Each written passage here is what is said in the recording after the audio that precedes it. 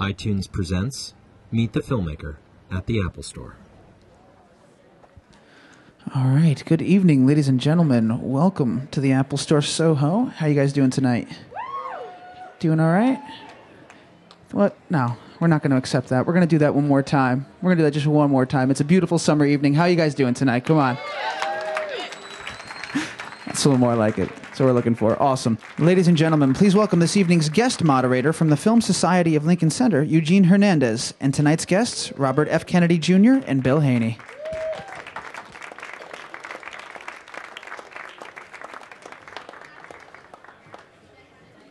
Welcome, guys. Thank you for taking the time on what I'm sure is a busy and beautiful Friday afternoon for you. It's really great out there today.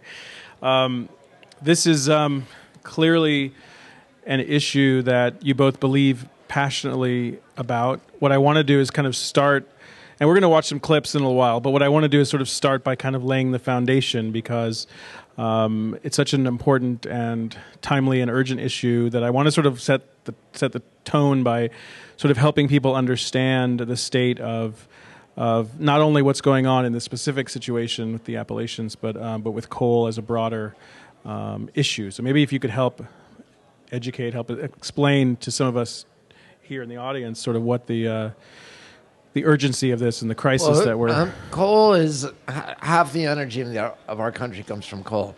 Mountaintop removal is a particularly damaging form of coal mining that has increased in frequency over the past 2 decades. Yeah.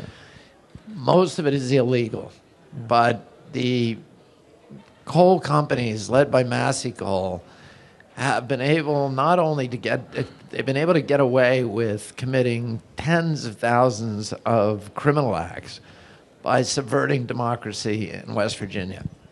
The mountaintop removal mining is a type of mining that is designed to replace human workers with explosives and large machines. And as it said in the clip, these companies led by Massey detonate 2,500 tons of ammonium nitrate explosives every day in West Virginia. It's the equivalent of a Hiroshima bomb once a week. And they use giant machines, and they blow up the explosives. They detonate the explosives to remove the tops off the mountains, and then to get at the coal seams beneath. Then they take the rock, debris, rubble that's left, which is called overburden, and they scrape it into the adjacent river valley using machines that are 22 stories high, cost $500 million, and practically dispense with the need for human labor. When my father was fighting strip mining in Appalachia back in the 60s, I remember a conversation that I had with him when I was 14 years old, where he said to me, they're not just destroying the environment, they're permanently impoverishing these communities, because there's no way that they can regenerate an economy from these barren moonscapes that are left behind. And he said they're doing it so they can break the unions, which is exactly what they did. When my father told me that, there were 151,000 unionized mine workers in West Virginia digging coal out of tunnels in the ground. Today, there are fewer than 15,000 left, so 9 out of 10 jobs has been lost through a systematic, deliberate, merciless strategy by the industry to eliminate jobs and replace them with machines and explosives. My father used to say that West Virginia ought to be the richest state in the country, judging by the wealth beneath the land, but it has the 49th poorest people. So this mantra that is used by the industry that, well, we're bringing jobs and we're bringing prosperity to the state of West Virginia is just a lie. Coal is a net loss to West Virginia, a huge net loss, and it's a giant net loss to our country. They say they're cheap. They say they're clean. When they say they're clean, we know it's a dirty lie. When they say they're cheap, it's also a lie. It's the most catastrophically expensive way to boil a pot of water that's ever been devised if they had to internalize the costs of their production. Nationally, according to the National Academy of Sciences, every freshwater fish in America, including every freshwater fish in New York State, now has dangerous levels of mercury in its flesh. The mercury is coming from coal-burning power plants. According to EPA, if you go to their website, you can see it right now. There are 47,000 people who die every year in United States from respiratory illness caused by ozone and particulates coming from coal-burning power plants, which also cause 10 million asthma attacks annually and 1 million lost workdays. According to CDC, mercury from coal plants has infiltrated the wombs of 1 out of every 6 American women. And there are 600 who now have dangerous levels of mercury in their bodies. There are 640,000 children born in this country every year who've been exposed to enough mercury in their mother's wombs to cause at least the permanent loss of 1 IQ point, of permanent loss and other forms of brain damage. But at the minimum, a permanent loss of at least 1 IQ point. I got my levels of mercury recently measured. I have a fishing license in this state that costs $30 every year, and I eat a lot of the fish. And my levels are 10 times what EPA considers safe. I was told by Dr. David Carpenter, who's up at SUNY Albany, and who's the National Authority on Mercury Contamination, that a woman with my levels of mercury in her body would have children with cognitive impairment, with permanent brain damage. I said to him, "You mean she might have?" And he said, no, the science is very certain.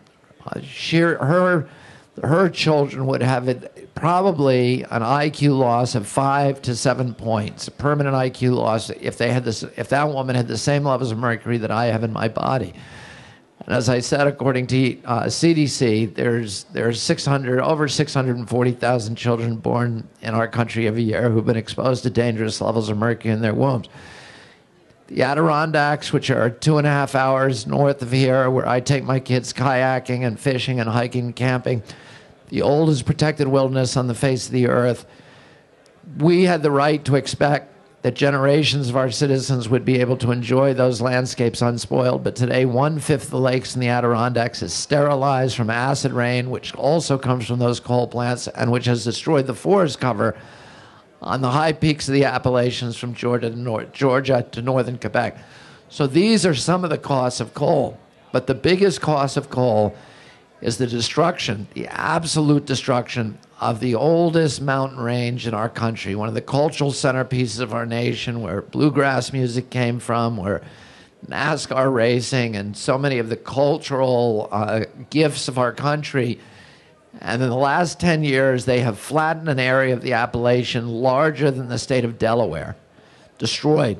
They have blown up the 500 biggest mountains in West Virginia, and they've buried illegally 2,500 miles of rivers and streams. If you buried 100 feet of a Hudson River tributary, we would make sure you went to jail. But in West Virginia, they've been able to get away with this because while they destroy the mountains, they are also subverting democracy and muzzling the press. Well, and you said something very, something that I found really, it's a really heavy topic, because you said something, and it's a scary situation, because you said something the other day on an interview. I think it was on Morning Joe interview the other morning, or one of the interviews I saw you on. You were talking about how this illegal situation continues, and it's allowed to continue because there's no movement that's able to stop it because of the. Well, I mean, can you explain how is it possible that something like this that's illegal can continue to happen? Is what I'm getting at. I debated Don Blankenship, who's the head of Massey Coal, the CEO of Massey Coal, and in this film it shows that he's collected over the past, 15 years, $190 million in compensation. And his compensation comes from dropping the compensation to his workers. He has broken the unions in Appalachia almost single-handedly. So his workers, after 25 years of working in the mine, get $15 an hour. There's a starting time. There is no quitting time. They have to get their 400 feet and that of coal, and if they have to stay, that means staying 16 hours or 22 hours. They stay in the mine and get it. And there's an interview, I don't know if they're going to show it in one of the clips, with one of the miners who used to be a union miner. He went to work for Massey, and he says it was like we're walking from light into the darkness because of the working conditions of Massey. And of course, 29 miners were killed last year, and the report that was released this week at the Upper Big Branch mine points directly at Don Blankenship for the death of those miners. But I asked Don Blankenship just before the Upper Big Branch mining disaster, the explosion there. I debated him on television in West Virginia. I had a 90-minute debate, and I said to him, you know, your own records show that you had 67,000 violations of the Clean Water Act over the past 5 years. That should be $31,000 per violation penalty. You've also had tens of thousands of violations of other labor laws, mining laws, safety, health laws, and environmental laws. Is it possible for you to make a profit, for your company to make a profit without violating the law? And he said no. So this is a criminal enterprise. And their business plan is that they're going to break the law, but that they're going to get away with it by disabling the government's enforcement powers. And they've done that by essentially subverting every aspect of democracy in West Virginia. If you're in West Virginia, if you're an individual in West Virginia, you own a piece of property near a mining site, and they rain boulders down on you and toxic dust, and they poison your children, poison your well, dry up your stream, destroy your cattle. You have no rights to stop them. If you have, if you live in a town and you want to enact zoning laws, you cannot do that in West Virginia. They have taken local democracy away from the people. They've taken transparency, which is the hallmark of democracy, away from government. You don't see, everything they do is in secret because, of course, it's illegal. And, you know, the Selma March, which everybody's heard of in this country, had 600 people during the first march. Well, in West Virginia, over the past year, there have been 2,500 people arrested, but nobody knows about it. My children are going down there to get arrested next week, and nobody knows, and along with a lot of other members of my family. But nobody knows what's happening in West Virginia because they've also been able to muzzle the press. They've also corrupted the judiciary, and even this Supreme Court, you know, with Roberts and Alito and Clarence Thomas and all of these other, you know, pro-corporate judges, even this year, they rebuked the West Virginia court for its sweetheart, cozy, in bed with the coal company deals. And they forced, except for the first time in 100 years of judicial history, the U.S. Supreme Court ordered another judiciary to recuse itself from cases because they're all in bed with Massey. They've also corrupted every relevant official, public official, elected official in the state of West Virginia. So as Bill often points out, every poll that's been taken in West Virginia show that at least 2/3 of the people in West Virginia want an immediate end to mountaintop removal mining. But there's not a single politician in the state who will say that out loud because they know the coal industry will destroy them and they get rewarded with money for not saying it every year. Now, if you drive, any of you who decides to come down to Charleston with us this week to do this march, if you drive out of Charleston, they have these kind of Potemkin villages where they've preserved the forest right next to the road, right up to the first top ridge line. So the people in West Virginia, unless you live up in the hollows, you don't see this happening. But if you fly over that first ridge line, you'll see the devastation. And that's why, you know, one of the things we did in this movie, that Bill did in this movie, was to get these most extraordinary aerial shots of what's happening in West Virginia. Because otherwise you're not going to see it. Because they've carefully preserved it so that they can keep it secret from the people. And that's why I say, if the American people could see what was happening, there would be a revolution. But they don't see it because the press has been muzzled.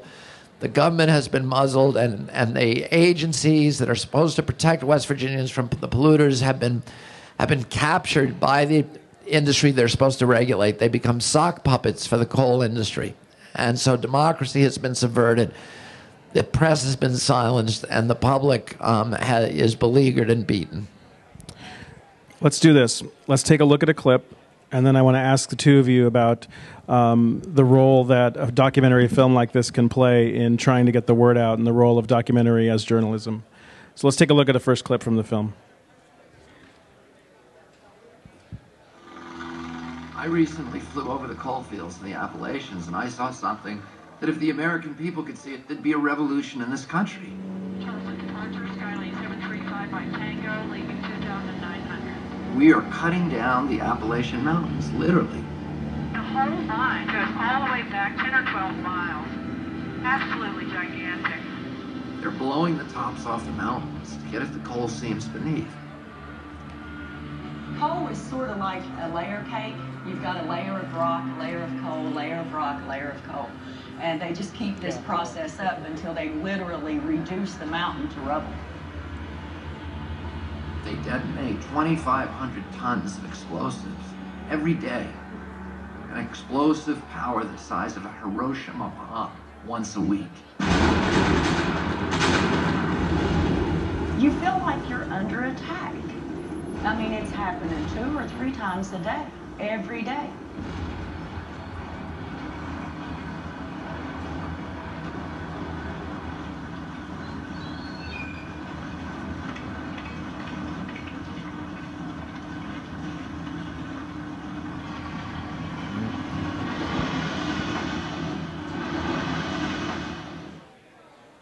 That bucket that you see at the end, it looks like the kind of bucket that you'd see on a street here, but you could put 8 complete dump trucks inside of that bucket.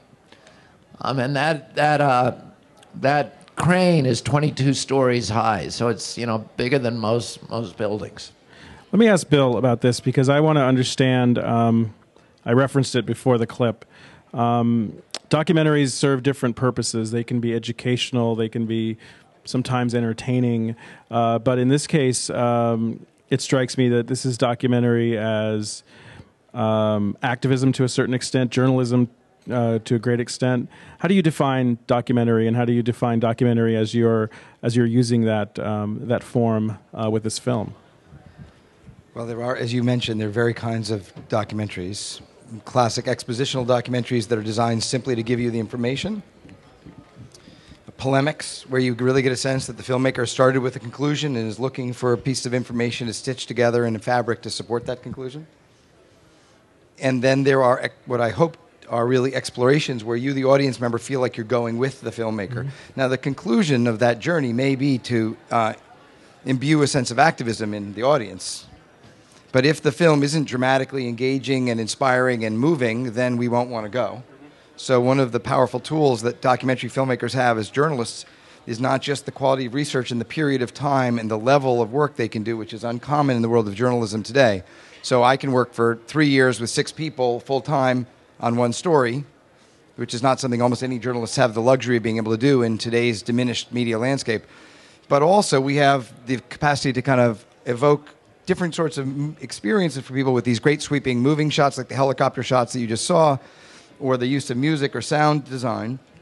So it's true that if ultimately what you're filming is an adult beating a child on the street, if you just film the facts, most of us will feel moved by that, we'll take a side, we'll feel activism, we'll be enraged, but that isn't because we've actually begun with an activist agenda. That's what the facts are.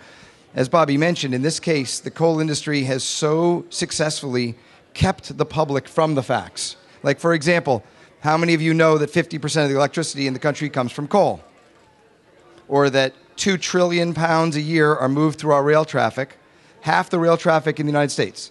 All the grain, we're the largest grain producer in the country. All the forest products, we're the largest forest products producer in the world, All the chemical products, second biggest in the world. Steel products, second biggest in the world. All the cars, all the consumer goods, everything that you use that commonly moves by rail, that's half. The other half is coal. Or how about dams? So like the biggest civil engineering project in the history of America, the Hoover Dam. The biggest civil engineering project in the history of Latin America, the Ixtapa Falls Dam. The third biggest dam in this hemisphere, Brushy Forks, West Virginia. A mining company pushed a bunch of dirt into a hollow and has now dumped 9.8 billion gallons of toxic sludge behind it. It leaks. There are north of 300 dams just like that in Appalachia, another 600 around America. None of us know this. Or how about the fact that if you stood 100 feet away from a nuclear-fired power plant, you would be experiencing 1/100th the radioactivity you get from standing the same distance from a coal-fired power plant. A coal-fired power plant is 100 times more radioactive to stand near than a nuclear-fired power plant. So if I reveal these facts, which are not really my interpretation, they're just facts, but if I share them with people who don't know, it comes across as activism, where really it's just an attempt to balance the whitewashing that's going on with a massive flow of coal industry ads. And documentaries have, one of the few tools we have to kind of create an educated and illuminated public. And so this is a story that obviously... Let me just add something to that, because, what I didn't really have anything to do with this documentary. I didn't see it till it was done. But to me, this is it's become a critical tool of people who want democracy in our country. We don't, because of, and all the people who are members of the Fourth Estate here will recognize this, that the investigative journalism is essentially disappearing in our country. That 85% of the jobs for investigative journalism have disappeared over the past 15 years for a number of reasons. But the one place that investigative journalism is still alive is in documentary filmmaking, and it's very, very effective. People wouldn't know about fracking if it weren't for the movie Gaslands. A lot of people would believe that global warming is a hoax if they hadn't seen Inconvenient Truth. And this is the one area where we have left, where we can talk to the American public and tell them facts of the kind that Bill just recited, and take the time to go in and tell the story of what's happening to our country and to our democracy is documentary filmmaking. Let me ask you a question about making the film specifically, because I think it relates to what the two of you were just saying. There's a few dozen people sitting in the audience with us here, and there's many more that have the ability to, and who are listening to this now via iTunes and through this podcast. So I want to understand and ask the question that would be relevant to all of them, and that is, the story continues now. We hear about things that are happening in the future related to this issue, and marches that are happening next week. Take me backwards for a minute and help me understand how you got involved with this particular story. What was and let's talk about it from a documentarian's point of view. What was the original sort of kernel, and then where did it take you? I'm sure it took you in directions you didn't expect. Well, you couldn't have predicted where you were going to end up. The story of our film, The Last Mountain, is ultimately centered on a particular community in the Coal River Valley who are fighting for the last great mountain in Central Appalachia. And the battle is between the mining industry that wants to blow it up and rip the coal out, savage the landscape, and the locals who want to stop them and build a wind farm instead. And implicitly, of course, it's a battle for our energy future. And the tools that they locals have to use are the democratic tools that Bobby described earlier. So the genesis of this for me was a long-standing interest in things environmental. I began my work life as an inventor, and my first company, I designed air pollution control systems for power plants, so I spent a lot of my young years climbing power plants to put in systems to drop air pollution. And I saw the scale of the air pollution coming out of coal-fired power plants.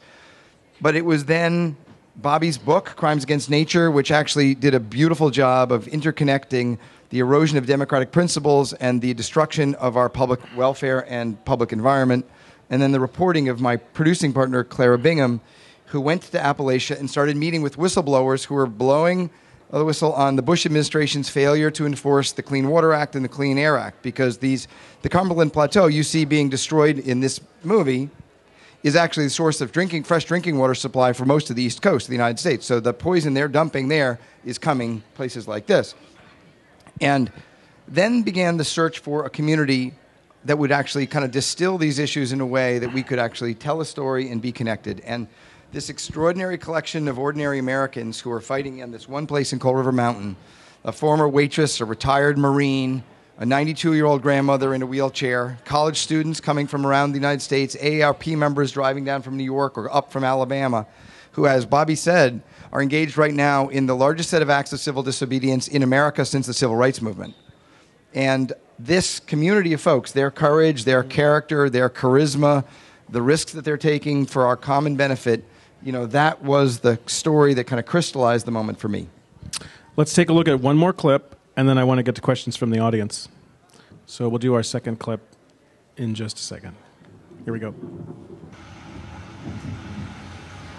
About 4:30 in the evening, it started raining, and it was pretty heavy rain. I think we ended up with like 4.5 inches of rain in 4 hours. There was nothing there to absorb the rainfall. And when it came washing off the rock back here, it came washing off in a torrent.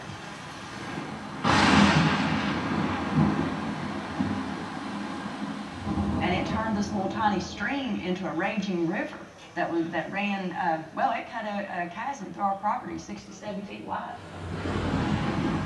Myself and my husband and my children were basically trapped in a flooding hollow with no way out.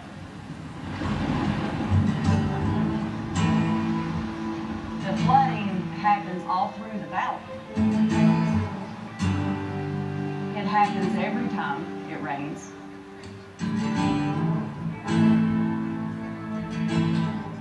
The coal company engineer came right here into my yard. He kept saying, "This isn't our fault. This is an act of God." He continuously said, "This is an act of God." There was an act of God that took place that night, and it didn't have nothing to do with that water.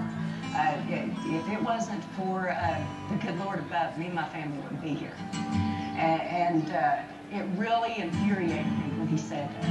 And I believe that's a big part of the fuel that keeps my fire burning.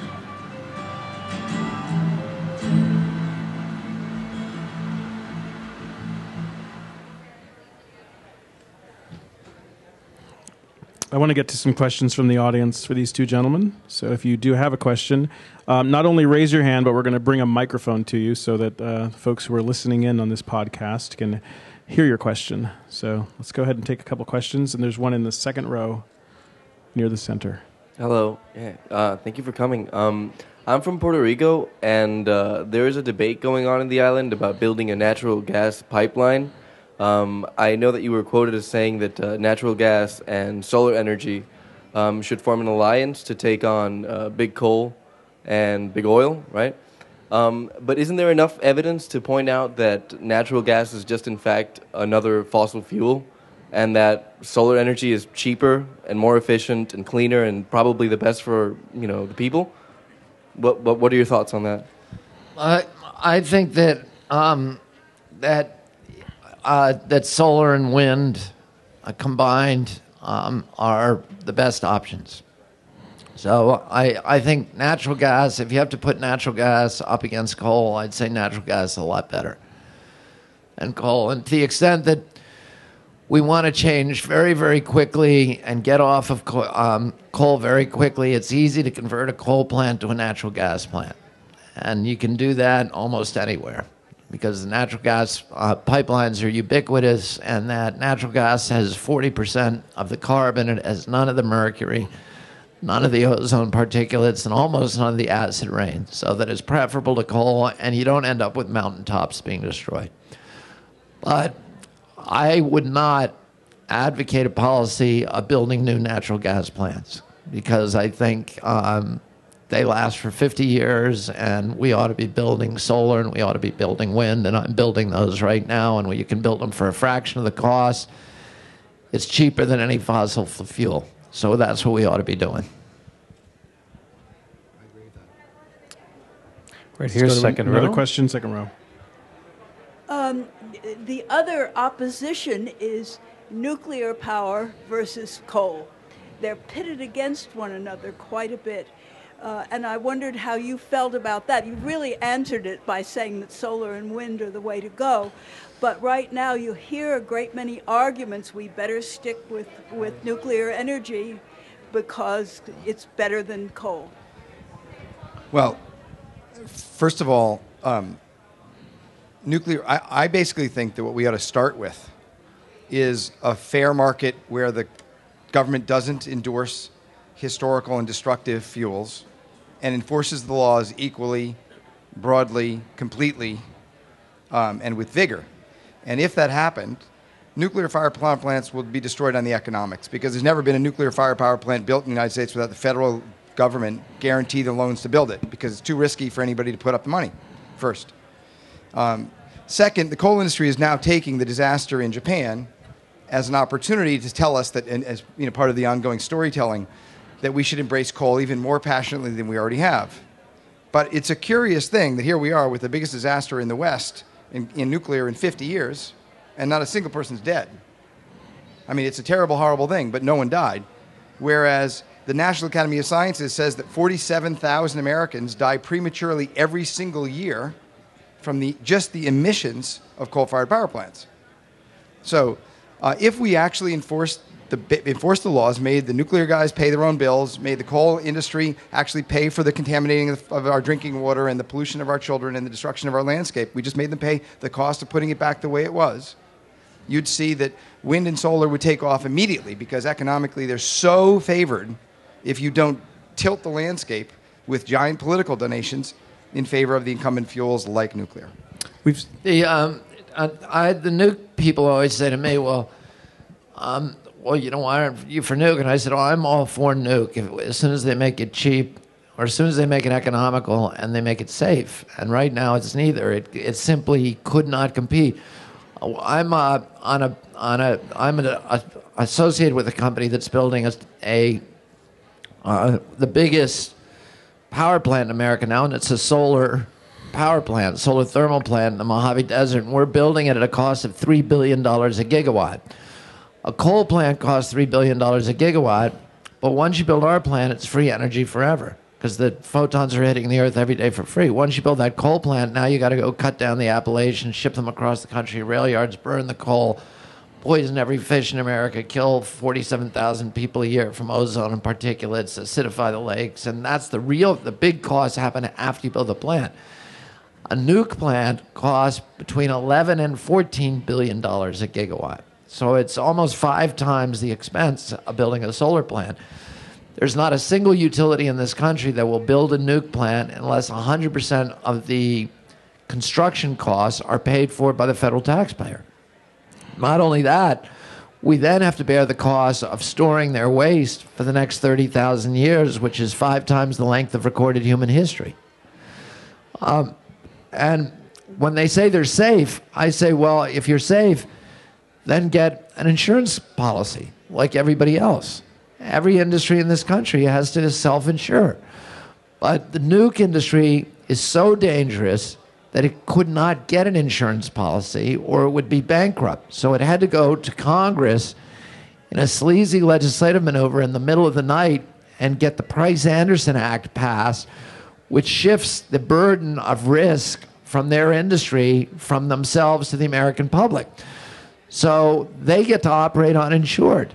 And if you go look at your homeowner's policy, every homeowner's policy in America has a provision in it that says if this policy does not insure you against radiation contamination of your home because of an accident in a nuclear power plant.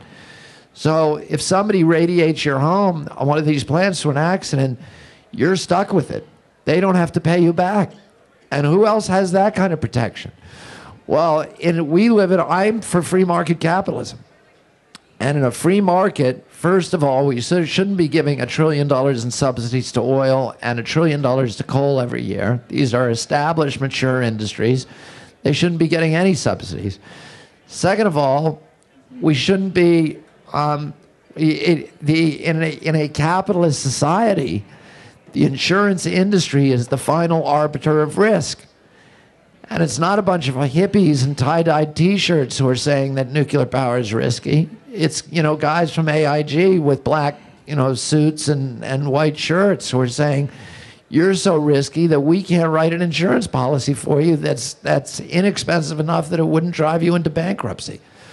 So they're not anywhere near safe, and it's not just me saying that. It's the entire insurance industry in this country that's saying it. I want to get to one more question from the audience, and it's a woman sitting here with the green scarf in the second row. Hi. Going back to the documentary, I know when you're highlighting realities of what the coal plants are doing, you're obviously going to be faced with opposition, and I was wondering if you had any of that, or if the movie highlights any of those realities and really what their stance was when, I don't know what the team that was going into, but what that was looking like when you're facing huge coal plants and what they would say to you. Well, the first that the challenges are born and the real genuine risks in making this particular film, and frankly, the film I did before this was a human rights film where I lived with the poorest people in this hemisphere, and there were some really brutal folks after them and the folks I was with, and the risks are mostly being borne by the locals. So the woman you saw here in this quick clip is an example of locals, and they've been shot at, had their trucks driven off the roads, had their animals, destroyed, obliterated, hung, gutted, and hung. They've been And their dogs hanged.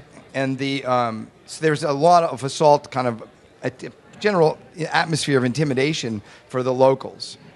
For us as filmmakers, we meet with tension and frustration, and some of it quite understandable, because what the mining executives do is they come to Wall Street and they say, you know what, we can get rid of some more workers and cut our costs and make more profits, so buy up our stock. So if you're in West Virginia, the employment has dropped, for example, from 150,000 workers to 15,000 in the last 40 years, while production has soared. So they're making more stuff with less people. That's what they tell here. When they go down to West Virginia, what they say is those damn pesky environmentalists are going to make the few of you who still have jobs lose your jobs. Mm-hmm. And that the waitress and the filmmaker here are the genuine risks to your ability to provide for your family. And if, whatever you feel you'd like to do about that, go right ahead. And so there is an atmosphere of frustration and intimidation that's born out of their sense of vulnerability, but not necessarily out of the facts. I never felt like our camera crew was really a danger. What you do feel, of course, is by celebrating and bringing a spotlight on the local folks that the tension on them increases. And that's a little, but, as they say to me every time I worry about them, they're older than 21, they can decide for themselves. If I have a moment, I want to ask a last question. Sorry, and we'll try to keep it brief. We're almost out of time. But clearly, in the last couple of years, we've seen tremendous environmental disasters as a result of energy policy or energy exploration, if you will.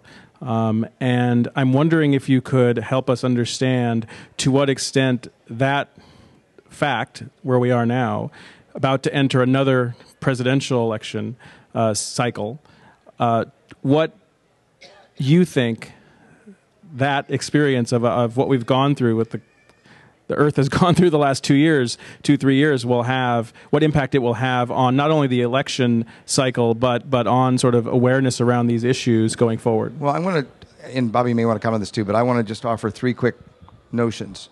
First, we've talked about the localized destruction here, but in fact, and you probably know this, the mining and burning of coal is the number 1, number 2, number 3, number 4 source of greenhouse gases in the world. So in the known universe, there's 100 billion planets. We know of one that sustains life, human life. And however you feel about it, our dependence on coal is driving the largest scientific experiment in the history of of Earth. And we're doing it. Now, some of us think that's going to go badly. Some folks may think that might be okay. It seems like a pretty big gamble to me. That's the first thing. The second thing is energy policy at the absolute core of our economic challenges. We talk about trade deficit with China. That's piker's money compared to our trade deficit on fuel oil.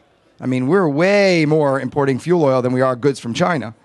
Our dependence on natural gas and foreign oil is putting the entire economy at risk. And how many American kids would be in Iraq right now if we actually, were completely fuel independent? How many how many aircraft carriers would we have protecting super tankers in the Persian Gulf?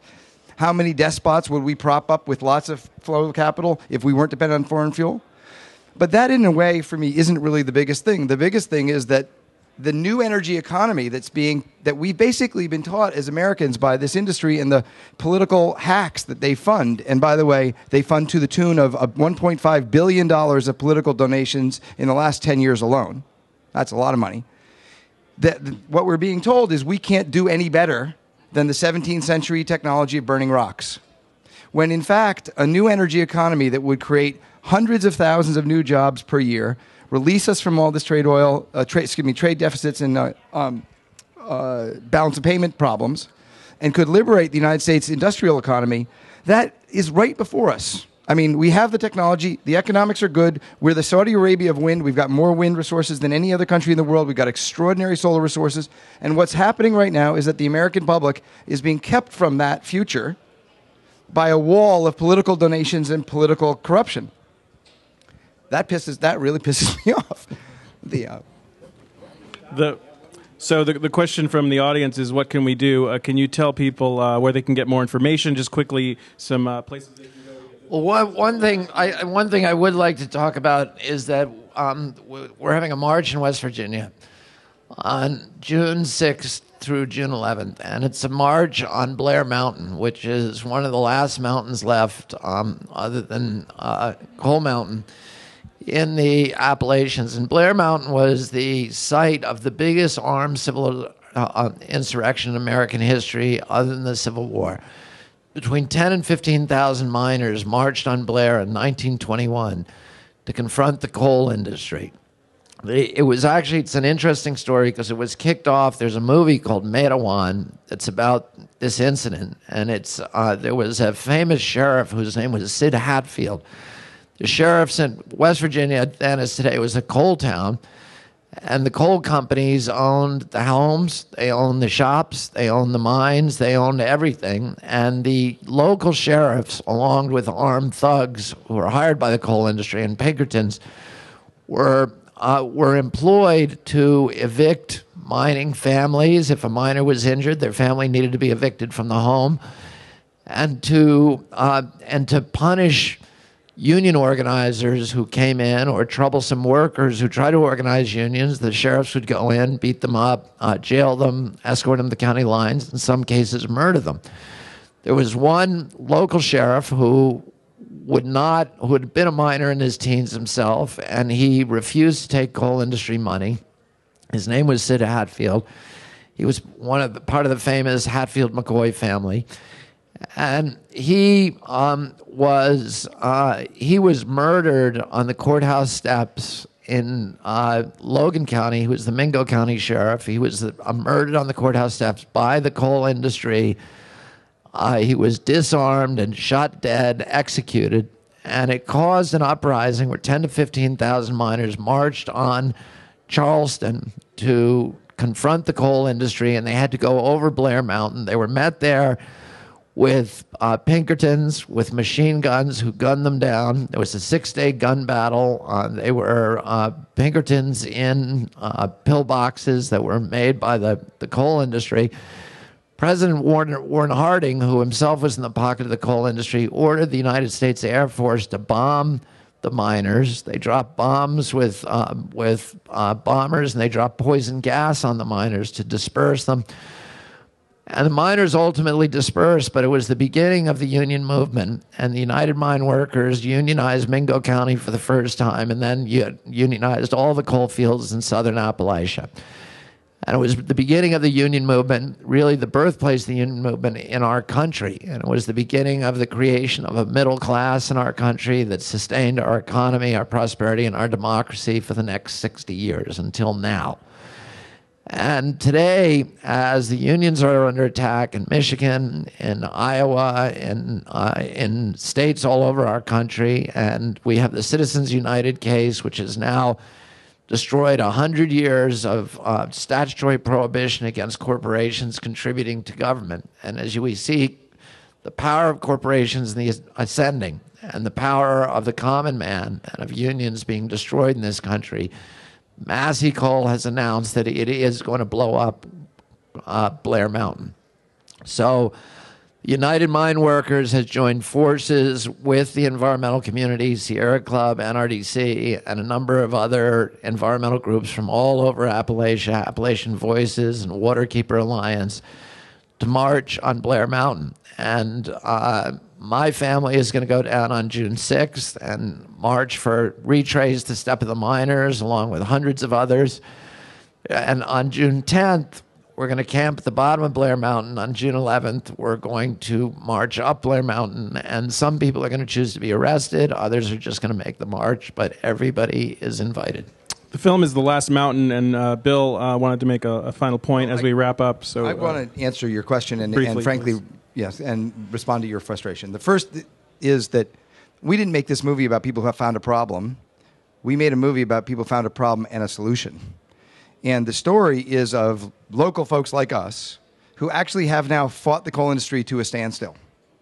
And in fact, the political change that we saw when the Bush administration went out and Obama came in has, in this particular case, resulted in 80 mountains that were permitted to be destroyed or in line to be destroyed not being destroyed, permits being pulled from existing mines, mine safety standards changing so that mines that were unsafe, were killing Americans, being shut down. So first of all, we've seen in the when we fought our way through and elected the first ever junior black senator from Illinois to become president of the United States, we saw how citizen democracy can really work. If you go to our website, there's a lot of in particular examples, but I'll give you one. I'm from Massachusetts. We lobbied the state legislature, and that can mean 10 people going. It doesn't have to be a big, complicated thing, to give us the right to buy green power. Not to force the utilities to make it, just could we please have the choice? And as we've done that, more and more people in my state are buying green power deliberately, and we pay a little more for it. We're now there's 2 big coal plants in this state, and one's now being shut down on the economics. More people are just saying they'd rather buy power coming from wind. They don't mind paying $10 a month more, and they can give up one of those many consumer goods that we're endlessly being pushed to consume. And we're seeing the coal plants just shutting down in a really simple way. It was an incredibly small grassroots people. They just went and talked to their state reps. So there's a tier of things on the Last Mountain Film website. You can actually check them out. Hopefully you'll find something you find appealing. So to get more information, the film is The Last Mountain. The website is thelastmountainmovie.com. The film is opening this month of June, opening today in New York and in other cities. You can see it today around the corner at the Sunshine Theater, and it'll be in other cities. You can go to the film's website, thelastmountainmovie.com, to get more information on where to see the film, how to get more involved, how to get more information. We're out of time completely. I want to thank Mr. Kennedy, Mr. Haney for being here with us today, and congratulations.